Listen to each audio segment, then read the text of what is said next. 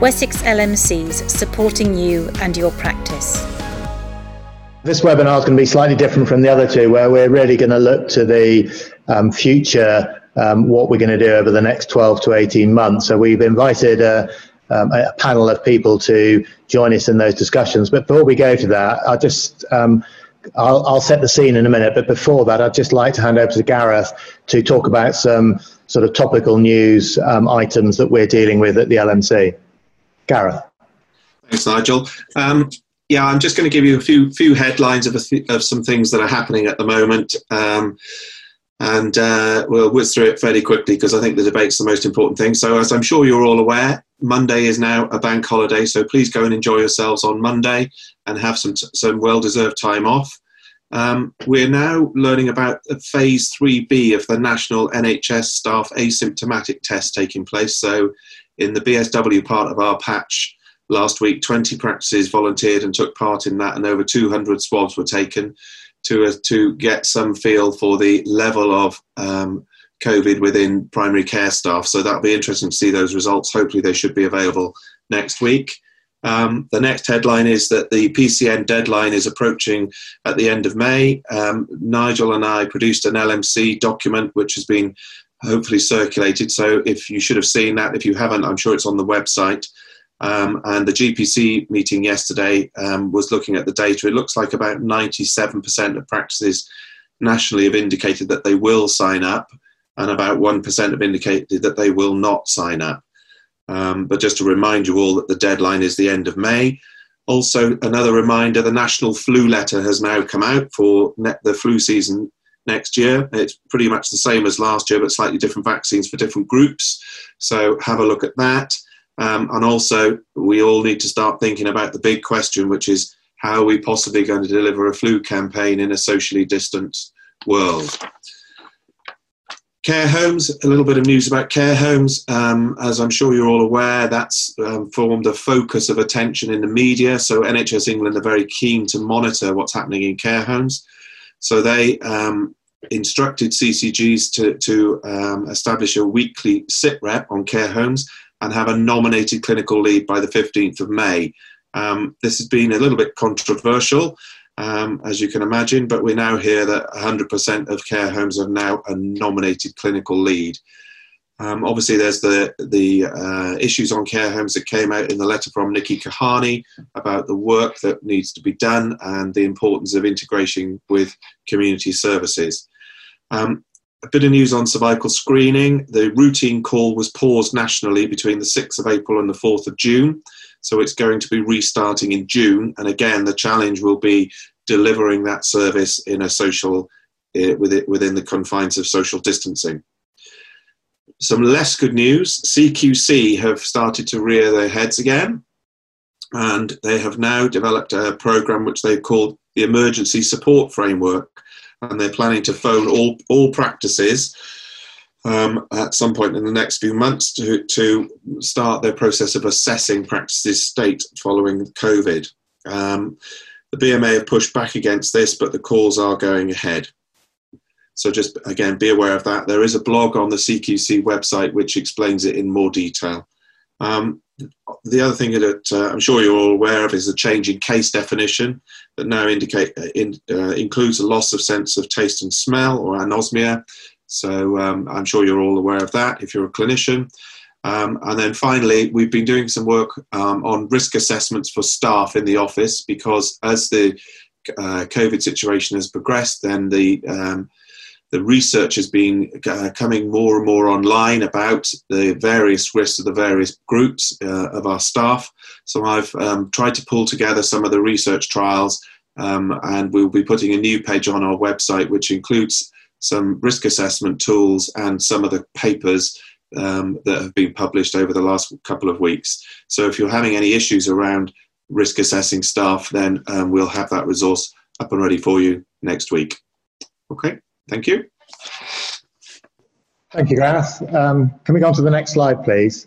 So I'm just going to set the scene about the restoration and restore. So this is what the NHS is looking at how we move from where we've come from, the sort of 6 to 8 weeks of managing COVID and putting everything on hold, to how do we get services back up and running. And that's being sort of divided into what's happening in acutes, what's happening in the community and in general practice. And within the acutes, looking at services such as radiology, routine appointments, urgent appointments, and cancer. So if we just quickly look back and say, you know, what's worked well, the transformation that's occurred over the last 6 to 8 weeks would have taken years to achieve, but it's happened really fast and really shows the strength of general practice, the agility, the ability to innovate, the ability to change when it's given the freedom to do so, and the clinical and managerial leadership meeting head on what the challenges are. So, you know, when you look at it, what's gone well? Well, less patients have come in, and there are concerns that we're missing pathology, but one could also say that some of this is patients with less serious problems are self-caring and self-managing. I've talked about the freedom to innovate and the ability of practices to produce hot and cold sites at breakneck speed is absolutely breathtaking. Collaboration, we've seen local practices working really well together. We've engaged with our hospital colleagues in a way that some of us haven't seen for many years. And I have to say our CCGs locally have been very productive in terms of working with us and with PCNs and with practices, and have been really helpful. Everybody moved to total triage using telephone, online. Video consultations have clearly been a major benefit in terms of both safety and working in a different way, and also with remote working, where some areas had laptops in Dorset, for example, a year or so ago, which has proved really useful. Doing virtual ward rounds of care homes using video consultations has proved really helpful. And also in some of our areas, and unfortunately it's not in all areas, closer integration with community staff has been really productive. Next slide, please. So, you know, when we look at it, there's a much more flexible use of the workforce, and we're finding that more people are looking for salaried jobs and partnerships, particularly as locums are struggling a bit to find work. If you look at the way we've used our sites, we've based the surgeries on clinical risk, and we've brought people into the hot sites. They've now tailed off in terms of the activity, but shouldn't be completely closed down, or they could be mothballed, but we need to be mindful of what might happen in the autumn with the normal viruses coming in, as well as trying to differentiate from COVID. We've got 82 PCNs, and I would say that probably the COVID crisis has done more to develop PCNs than anything that's happened in the last few months.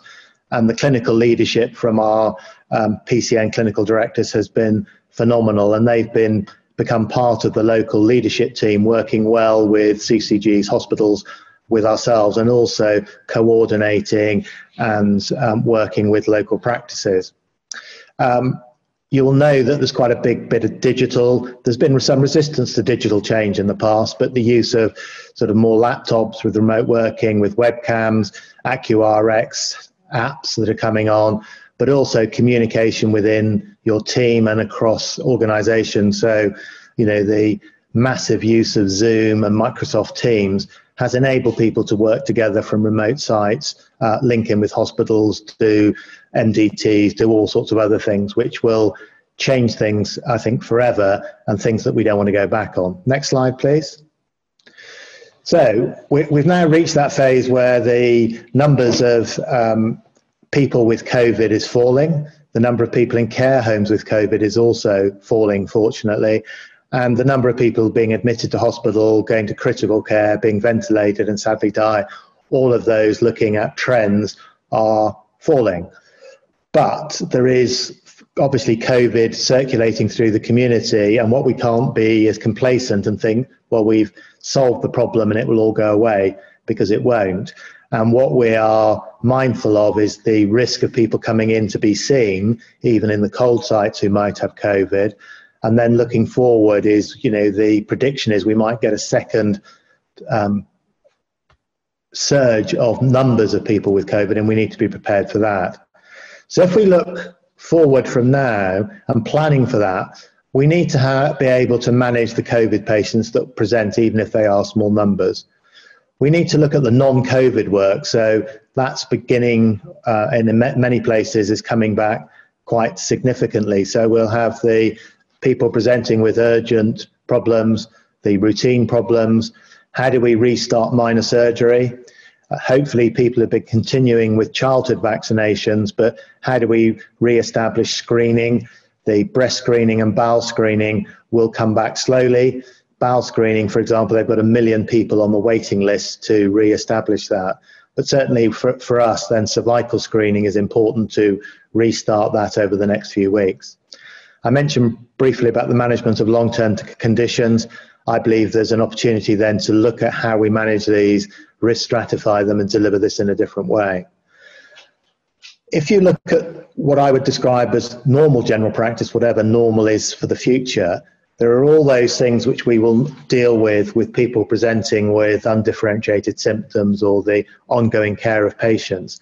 But there are some major challenges to the capacity we'll have, and that's particularly around how we're going to manage people who are on the shielded list, how we're going to manage people in care homes if the COVID activity continues, and actually how we manage people with COVID.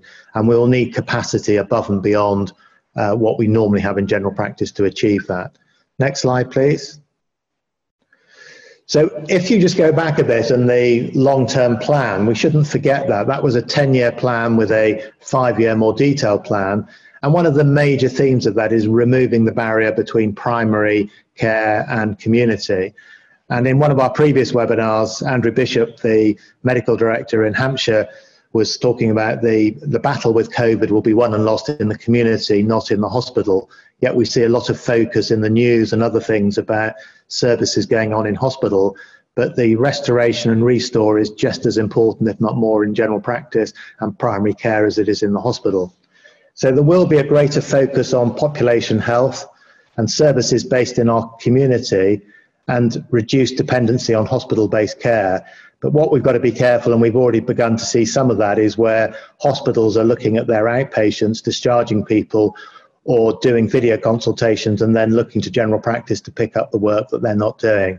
And we've got to make sure that the services that we deliver are balanced, proportionate, and the responsibility lies with the person who's the most appropriate, not that we just move work around the system and it be based in general practice. Next slide, please. So the PCNs have proved themselves, I think, if you look around the whole of Wessex, the CCGs, the hospitals are looking to work with PCNs more collaboratively in the future. There are examples around the area. You know, if you look at paediatric hubs, primary mental health services, community nursing working really collaboratively with general practice, and diabetes care being moved into the community. We can go much further than that, and looking at things like dermatology, respiratory care, cardiovascular, more could be done in general practice or in PCNs if the resources were there and people had the training and time to do it. Next slide, please.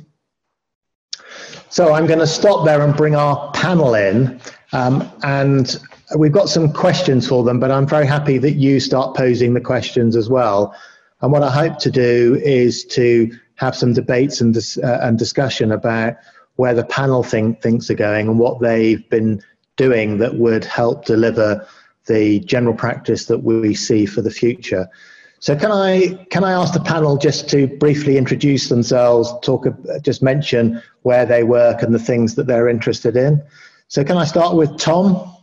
Yeah, thanks, Nigel. I'm Tom Bertram. I'm a GP in Fareham, and I'm the clinical director for Sovereign, which is a 38,000 patient 3-practice network in Fareham. So we're really interested in looking at what services we can deliver better together, really interested in trying to get our patients involved in their own healthcare, but not losing the best of traditional general practice, want to improve access whilst improving or maintaining continuity. Ali? So I'm Ali Corke. I'm a GP partner in a rural practice north of Salisbury. I'm also the vice chair on the BSW, LMCs. The 3 changes that I've seen and would like to maintain. Firstly, I'm always interested in the primary-secondary care relationship. I think this has been dramatically improved with technologies such as Consultant Connect. And I'm interested to see in the future how we can sort of continue that such as using platforms like Attend Anywhere, which our local trust has been using, and we can use sort of joint working and three-way consultations and things like that. I'm also extremely interested in self-management and how we're going to take that ahead. I think we've got a great opportunity now to pounce on the general public with what's been going on already and enhance that.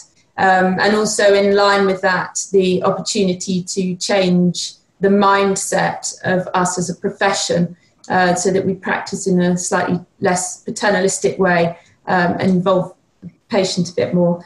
And thirdly, as a rural GP, I'm obviously interested in the way the changes are affecting our rural communities. It's actually a really big opportunity for us to use different platforms. We have very poor transport networks, which can prove difficult for people with medicines and getting to surgery. So I think it will have a big impact on our rural communities. The only issue that we need to resolve, which probably needs to be resolved at a national level, is the network issues of network coverage and connectivity for us, which is a real issue for a large proportion of our population. Okay, we'll come back and explore some of those in more detail. Liz, would you like to introduce yourself? Hi, yes, I'm Liz Hersch. I'm a GP at St Chad's Surgery, which is a surgery out of Bath in Baines. I'm clinical director of Three Valleys Health, which is a 9-practice network, 67,000, so semi-rural and very rural, I would say. I think you've mentioned most of them, Nigel, but certainly the things that I really would love to carry on and build on is this whole idea of bottom-up innovation and how we can take those ideas that we have in primary care and scale them up quickly and actually work and encourage our colleagues in the community teams and hospitals to do that. So a good example in Baines has been the care homes and how really we've managed to wrap around care homes for the first time a really good public health and infection control response and actually get community teams to support the care homes, so it's not just the GP doing that. The other thing I think that's gone really well is communications with patients. I'm sure lots of us have sent numerous texts out to them, and I think really that we can really build on that. And certainly that's one of our PCN sort of priorities, is to really build in communicating and working with patients and how we can get, even in a virtual world, a really good patient reference group. And finally, I think, is the voluntary sector. So again, in Baines, I don't know whether that's happened elsewhere in BSW, but we have something called the Compassionate Communities Hub, which is a joint enterprise between the community services of Virgin Care and over 2,000 volunteers who've basically gone around doing things such as delivering medicines, doing anything, talking to patients, picking up the phone and helping that loneliness has been absolutely brilliant. Working with our new social prescribers has really been very effective. So we don't want to lose them if some of them go back to work. So I think we've got a huge amount. Okay, thank you. Rav, would you like to introduce yourself? Yeah, hi, my name's Dr. Ravin Ramtohal. I'm a GP partner at Highcliffe Medical Centre in Dorset. I'm also a governing body member for Dorset CCG in my other role. So yeah, a lot of things have been covered, which has been really helpful. But one of the things I wonder is how we sell general practice now to the future trainees and selling it to how because it's so different how it's going to look. So we're involved with first year medical students from Southampton, third years, final years, F2s and GP registrars, and it's how it looks in the future. We're already looking at video linking with the MIP1 students from July. So there's a lot of changes about how general practice looks and how we sell that to the future trainees. The other thing I wanted to build on about is about the care homes. I think we've developed very good relationships with care homes with especially around the changes to the death certificate process and using WhatsApp to help support care homes. The other thing which we've also been working on is transformational work around diabetes, about, as you mentioned earlier, moving that into primary care, and that's also helped. And one of the big things we're looking in Dorset is the outpatient experience for patients, so they're not having to travel all the way to secondary care for follow-up appointments. And I hope we can use the digital platform to build and help, as someone mentioned earlier, about sort of joint MDTs with consultants for patients. So yeah. Okay, thank you. Right, I'm going to try and pin you down a bit more now. So I'll start again with Tom. Can you give me 3 things, just what has changed in your working life over the last few weeks that you don't want to lose? Well, so the first thing I think is communication. So we were a fairly well-functioning network before this. We operated a same-day service together for the last 2 or 3 years, which worked well. And we had some touch points because we all shared patient-facing roles there. So we had an AMP team, and then the GPs rotated through. One of the things we did through this was quite rapidly instigated a daily touch point through MS Teams. We regularly get between 20 and 30 of our GPs and other clinicians on the call. And it's been a real success. So at the start of the process, it was a bit of command and control because a lot of changes had to be made quite quickly. But then as time's gone on and we've got used to the way that we're working, it's been a much more collaborative approach. And certainly moving into this next step, I would say that although probably we've already stepped back from doing daily communications, that better communications between the clinicians, the non-clinicians and managers in our setup just enables messages to be jointly delivered and developed. And we really don't want to lose that. I would say the second thing would be making time and space for our management teams. So I think that one of the things that we thought we were doing quite well before this was giving our management team space to work on the network agenda as well as the practice agenda. But I think we need to do a great deal more. And I think what this process has shown us is that the ability of a network to be innovative and agile and robust really does come down to our management structure. And so I think where we would like to go learn from and develop is freeing up people's time to be able to deliver that management leadership, investing a lot more in practice management than we have done traditionally. And I think the third thing, I pick up what others have said about population health and patient engagement. So I do fear that quite a lot of the reason why patients haven't come in with various issues over the last period of time is largely an element of fear about presenting to primary care. But I do think it represents a real opportunity. And one of the key things is I think that we look after the patients that book appointments to see us, and we'd like to start thinking about the thousands of patients who are registered with the 3 practices, with our network, who never come to see us. How do we get into their lives, get them healthier, reduce health inequalities? We're starting something, in fact, today on smoking cessation, but other ways of recognizing that the people who are registered with our network, and it's not just about those people that book an appointment, what can we offer the people that don't? Okay, Ali, what 3 things would you like to keep? Much like Tom, I think the virtual platforms have really completely changed our way of working. Again, in large geographical rural areas, meetings can be quite difficult with, often an hour's drive to get to things. So I think it's enabled really good peer support. In our PCN, we've got lots of small practices, actually over 11 sites across the area. And some people are very much working in isolation, single-handed, or maybe 2 people in site. So the virtual platforms really enabled us to be able to give support to everyone. The second point on primary and secondary care interface, I'd really like to, as I've always said over the last few years, improve this connection, and I'd like to still see further improvements in the advice and guidance and Consultant Connect platforms. But just to give you an example of something that we've done within our PCN recently, showing a sort of collaborative working, is we've been able to negotiate a pilot scheme whereby with Salisbury Foundation Trust and our PCN, we've employed on secondment a clinical pharmacist to our PCN for a year. And that's actually going to enable much closer joint working between both the Trust and the PCN. So we could see lots of points or benefits for both parties for that. So it's just an example.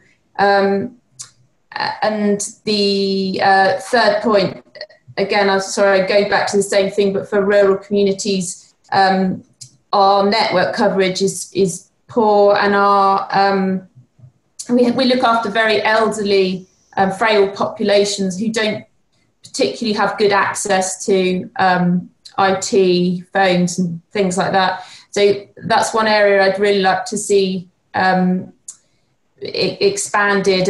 And as one of our other panel members was saying just now, we'd like to work, as we are, much more with the voluntary sector, with local communities who built up very quickly to provide us with networks within villages of support, and also with the third sector to help us look after these remote communities.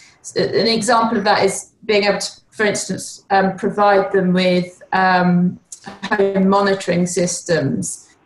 And so we're looking to the third sector to help us with that at the moment, as obviously there isn't sort of clinical commissioning pathways for us to be able to prescribe things like blood pressure monitors. We're trying to work with the third sector to help us with that. Okay, Ravi, what 3 things would you like to keep? I think the first thing is continuing to improve access to patients. I mean, we've worked in Christchurch with all our 4 practices on a weekend service for improving access, and that was very successful, but it's building on that now with the virtual model, using online consultation. So certainly the digital platform I'd like to build and keep on.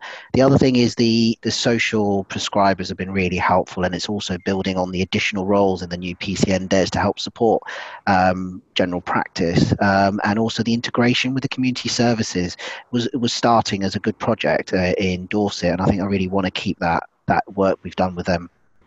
Okay, Liz? Yeah, I'd like to, we've really pushed the boundaries on working from home. I mean, clinicians and non-clinicians are working really quite effectively from home, and I think that helps with, if you haven't got enough rooms in the practice, or you've got shielded members of staff, etc. And I think we should continue that, because there's certain advantages for working from home. The other one was really the clinical voice, and how certainly in Baines the CDs have had a strong clinical voice with our federation, and that's been really, really effective. And actually, clinicians have been able to get to the meetings because they've been remote, rather than having to trek out to the hospital or wherever. You can actually get there remotely. So I think we need to keep that clinical voice strong, and particularly the primary care clinical voice. I guess the only other thing I would say is about comms. I think it's a balance. I think it's fantastic to communicate with people, but we've all been overloaded with information. So there is something about how we actually make sense of all this information, make it really meaningful comms, because sending loads of comms out doesn't necessarily get received properly. So I think there's a real trick there in getting comms that people understand and can keep up with. Okay, can we move on to more about the future? Can I ask you, Ali, about restarting cervical screening? Yeah, so one of the luxuries of being small practices is we can often pilot things on a small scale before introducing it wider. And so we've recently been piloting our smear program. We basically looked at things that we felt a couple of weeks ago needed reintroducing, one of which obviously was cancer prevention. And it can seem rather overwhelming at the moment, the complete redesign of what we're doing in the NHS services. So we've sort of taken the approach in phase 2 of to sort of slowly pick away services and carefully think about each one and introduce it carefully. And as I say, we can pilot that. So with our smear program, we've just sort of slightly redesigned it. So instead of having ad hoc smears all over the place, we decided it's much safer, for instance, to have them in one smear clinic. Right person, right place, right time approach, in that we started with our experienced sort of smear takers, and also with some assistance, obviously at social distancing, but we felt that provided a sort of safer platform, so that there's someone to help with the cleaning, donning and doffing and things, so that you make sure you've got the process correct. Probably the most important thing is that we minimise the time the patient is in the practice for. So a lot of preparation before the appointment is necessary, so that we talk to the patient beforehand and find out very simple things, but when the period was, of those sorts of issues, so that we can actually generate all the forms, write everything before they come in, and have everything sort of set up. Simple things, it's not rocket science, but we're checking their temperature on arrival, and we've asked them to wear face covering. I know everyone has different views on that.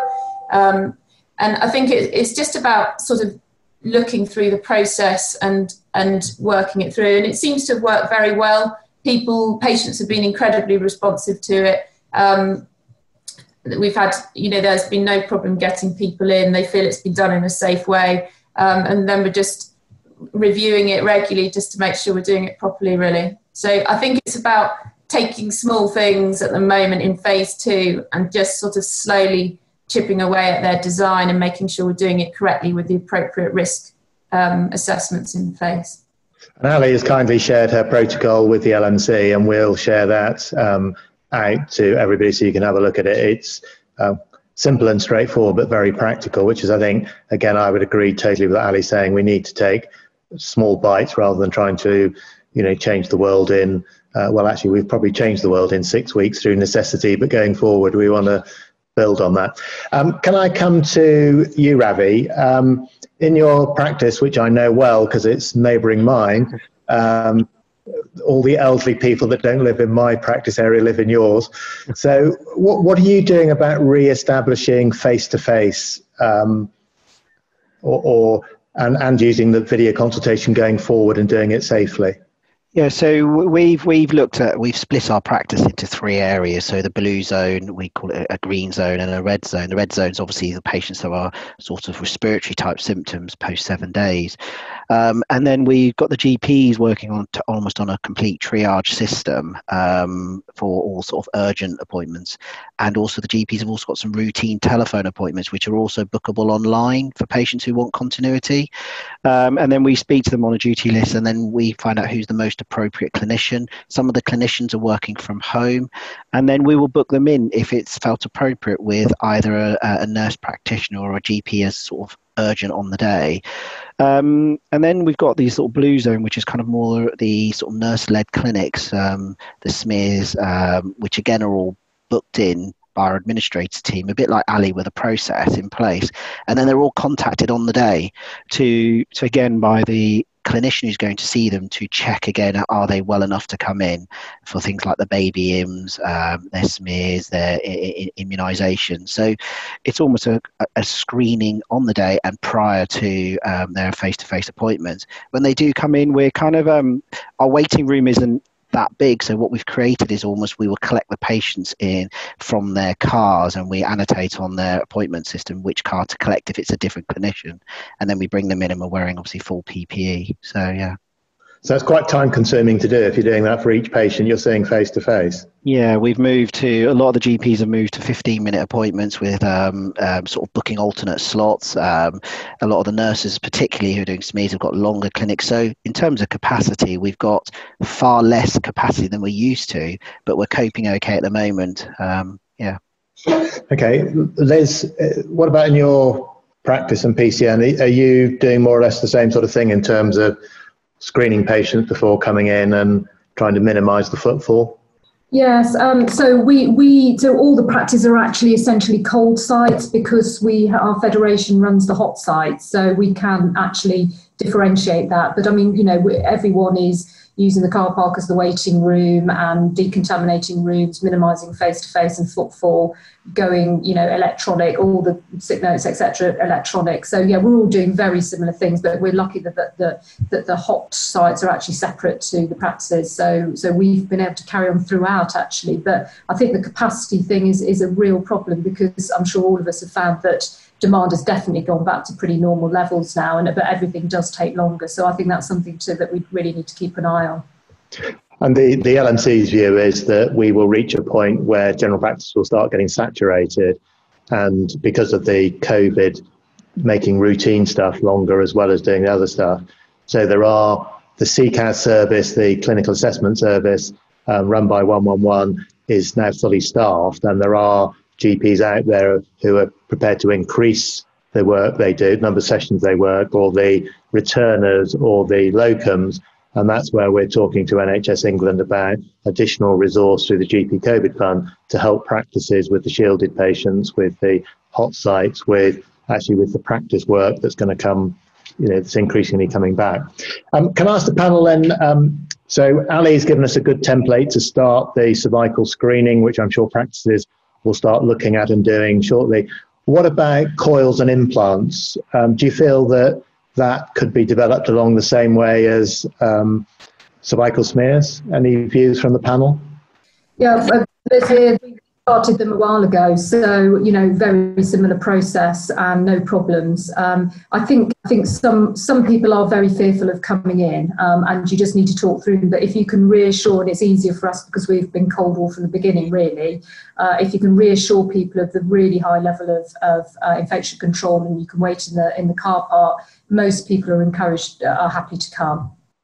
Okay, Tom, would you like to talk about sort of long-term conditions? Huge subject, but just do you think we should carry on managing in the way we're doing at the moment, or do you think there is an opportunity to do things differently? In which case, what would you like to see happen?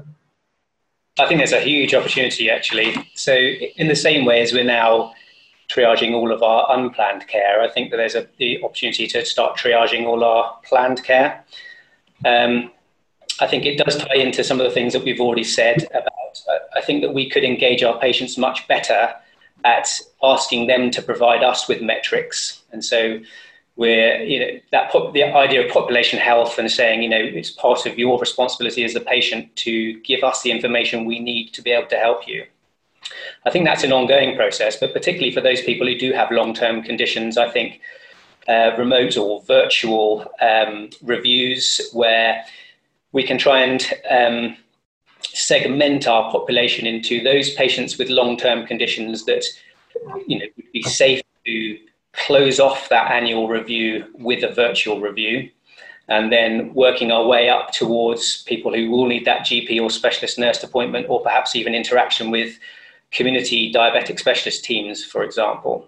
So that's certainly something we're looking at the moment. Yes, and the other thing I think is across the network as well. So we've, with many of our, over the last 8 weeks or so, with many of our services, we've noticed that delivering a cross-network approach is just far more effective. And yes, I think one of the things that we need to perfect is that aligning of processes across the 3 practices that we have here. But we've been amazed by the innovation that happens when you get more people in the room. Practices have expertise in them across their workforce, which if you just multiply that by 3 in our case, magic starts to happen. And I think that we want to apply that. We're trying to apply sort of quality improvement processes to all of these sorts of joint network projects. So certainly long-term conditions and our approach to those will be a key one. I mean, 2 things you say there which chime with me. One is, I think in the past we've treated all people the same in a long-term condition. So you get the same input if you're 90 with diabetes as if you're 30, rather than really focusing the appropriate care to the people where it's going to benefit most. So, I agree with you. I think there's a real opportunity. The second is I like the word magic because I've heard it before. And I've heard, despite, the huge concern about the number of deaths and things, one of the things that has happened is general practice has really come together, working as a team, working together. And some of that magic has returned to general practice where we're using our skills with the clinical freedom to be able to do the things that we're trained to do. And that makes general practice a more attractive career going forward. I'm not saying we should carry on fighting COVID for the next umpteen years. We want to see that over and done with. But if we can retain some of that magic and some of that innovation and some of that real patient-centered care, which all 4 of you talk about, that's how we'll attract more people to stay in the profession and actually come back to the profession and encourage people into the profession. Okay, can I ask you a bit about patients, the new normal, whatever the new normal is? So I think most people would say we're not going to return to how the NHS was, let alone general practice was 6-9 months ago. We'll be delivering care in a different way. We'll be doing things differently. How are we going to engage with our patients and get them on board with this? Rav, do you want to make any comments about that? Yeah, I think we're looking at our PPGs and our and sort of virtual sort of communications to patient participation groups to disseminate that information, and we're looking at that potentially being across a network. So I mean, we're a population in our network of about just under 50,000, and it's about us all joining together with the local authority. We used to have, well, prior to COVID, we had our transformation engagement events, which were really quite successful. But going forward, I'm not sure that is as time efficient and you get as many of the patients you really want to attend. So I think virtual platforms are probably going to be the way alongside our PPGs. Good. Ali, any comments about are rural patients any different to the urban ones? Do they complain as much? No, I don't think they do. Yeah, I mean, we have really great connections with our PPG, and as Rav said, we would use them and help use them in the redesign. Just one thing we've done on communication and things which might be worth mentioning is within our PCN, we've just employed a learning disability lead, and she's going to be working not only on the proactive learning disability care, but also for sort of improving communication, you know, within groups of people that might find it more difficult. The other thing is our social prescribers, again, have proved invaluable in communicating with our frail and remote, isolated population. So I think it's about using other people within our organisations and networks to help us improve that communication. I mean, Liz, you mentioned, I think most of Hampshire is using AccuRx, but you're using Attend Anywhere. Do people believe this is something that we need to retain and it's useful going forward? Or do you believe we're going to go fully back to face-to-face consultations? Well, we're actually using AccuRx as well, but I think it's been very surprising how many people love it, that you wouldn't have thought love it. They're clearly, there's still clearly a place for face-to-face, but, you know, for mental health patients, some of them feel much more comfortable doing an e-consult or speaking to you on the phone than they would coming in. So I think, you know, we need to have a wide range of offer for our patients going forward, but I think we've probably not appreciated how well most of them can do digitally. Having said that, there are still a core number of people that you just have no hope with of getting a video consultation, so they need to be looked at. And our social prescribers are linked to our village agents, so we're also pretty rural, and they are our eyes and ears really, and taking them out to the community. So I think that's the key really, in helping to enable them to use a smartphone, etc., and get what we need. So can I ask you each, is there one sort of innovation that you've introduced in your PCN, your area, which we haven't discussed before, which you think this has really changed the way we think, the way we do things?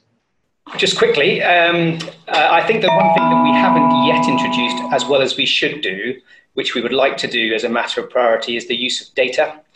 So I think that a lot of the way we use data currently is it comes from the top down, and it's interesting to look at, but isn't really meaningful. It doesn't really either encourage us to or incentivize us to change the way we operate.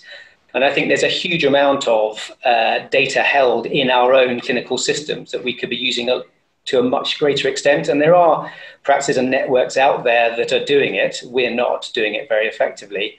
But I really like to see data analysis functions, which are currently being held in the CCG, coming down into networks and helping us to use what we know about the services we offer and the patients we serve, so that we can offer services that better reflect what our patients want and align with what our secondary care colleagues can offer and what the system wants as an outcome.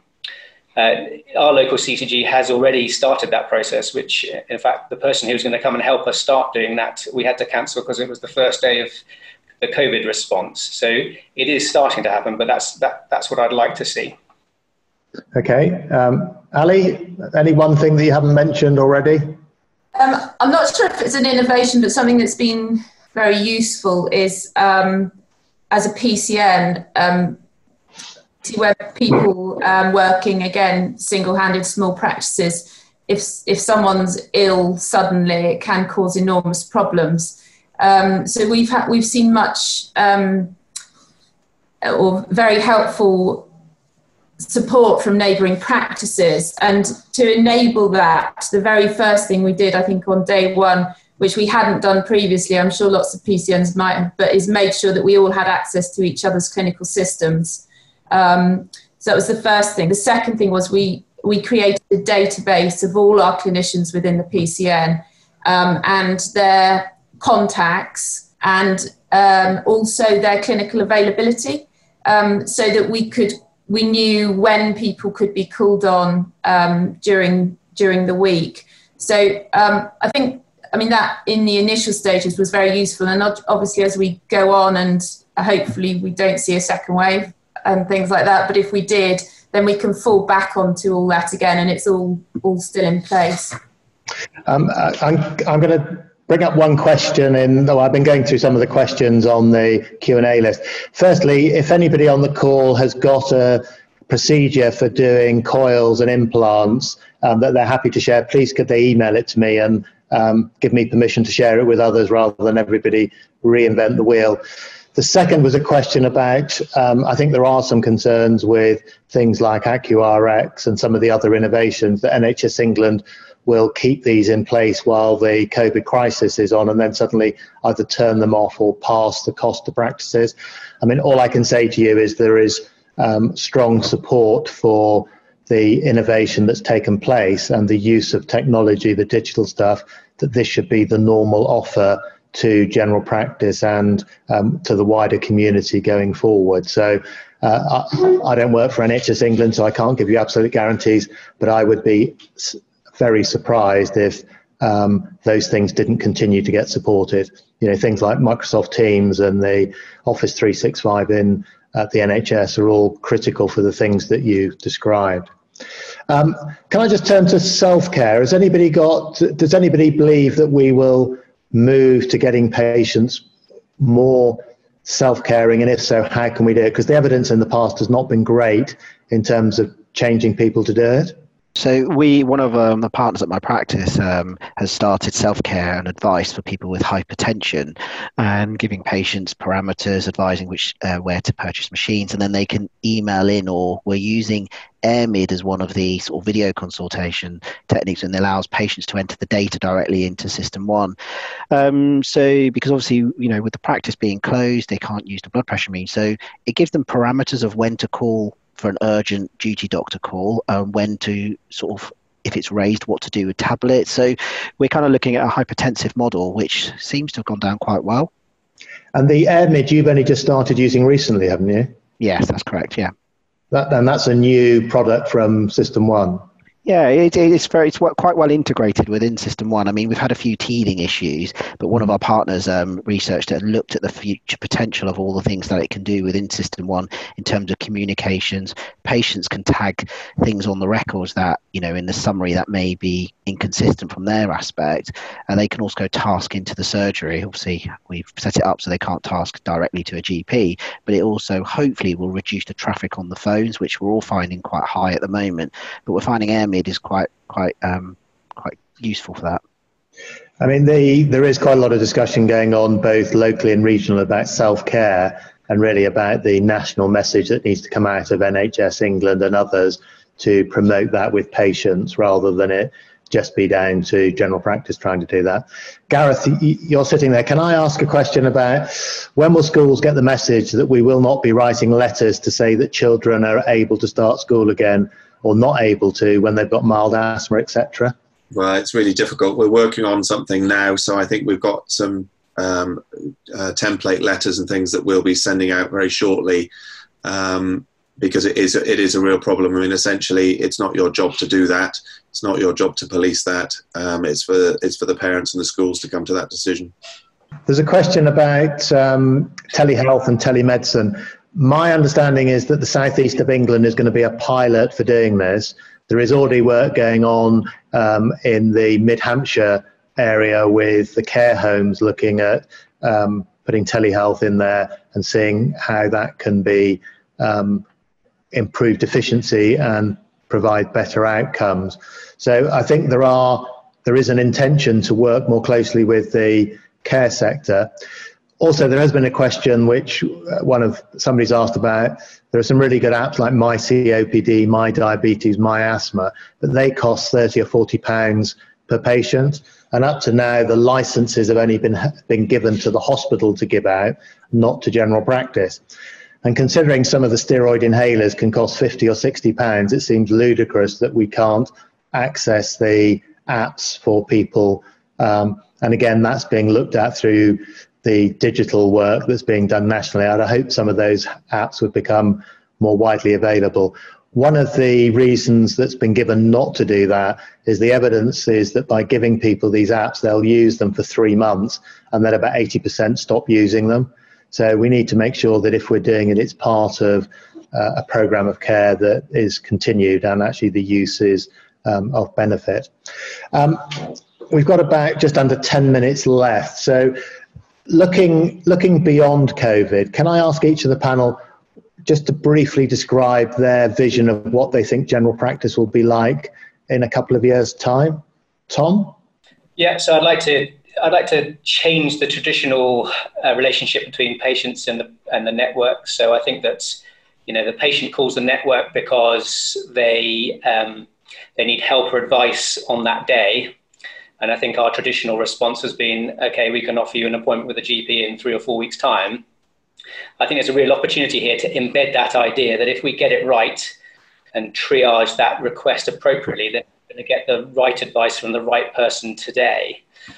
And so that's something we'd like to do, along with what we said about long-term conditions. And I think the other thing I'd like to really see going forward with general practice, which we haven't mentioned already, or only briefly mentioned, is in Portsmouth, there's been a really functional and productive communication between primary and secondary care. And I think we need to try and get those touch points between primary, secondary care as efficient and effective as possible. So a lot of the things that we're learning about what patients want to see from us in terms of the wide range of ways that we can interact with them, you could almost mirror that with the wide range of ways that we'd like to be able to interact with secondary care. And certainly in Portsmouth, they've committed to doing that with their PCN clinical directors and the CCG. So things like asynchronous conversations via advice and guidance, things like Consultant Connect, things like the same sort of remote consultation models in outpatient appointments for our patients that we're offering, they're offering, or considering offering in secondary care. So I think, trying to really finesse those touch points between primary and secondary care. Okay, Ali, what would you like it to see like in a couple of years' time?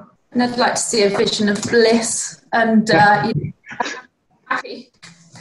happy primary care community. I think being able to work differently will suit some people and not others. But I think we need to retain that sort of flexibility for people so that maybe people have a little bit more choice in the profession as to how they work, remote working, etc. There's no reason, it's working incredibly well now, and there's no reason why we can't carry that on. And I think it will encourage our younger GPs and people coming into the profession, if we can show that we're a sort of forward-thinking and flexible profession. I think that would be very, very useful.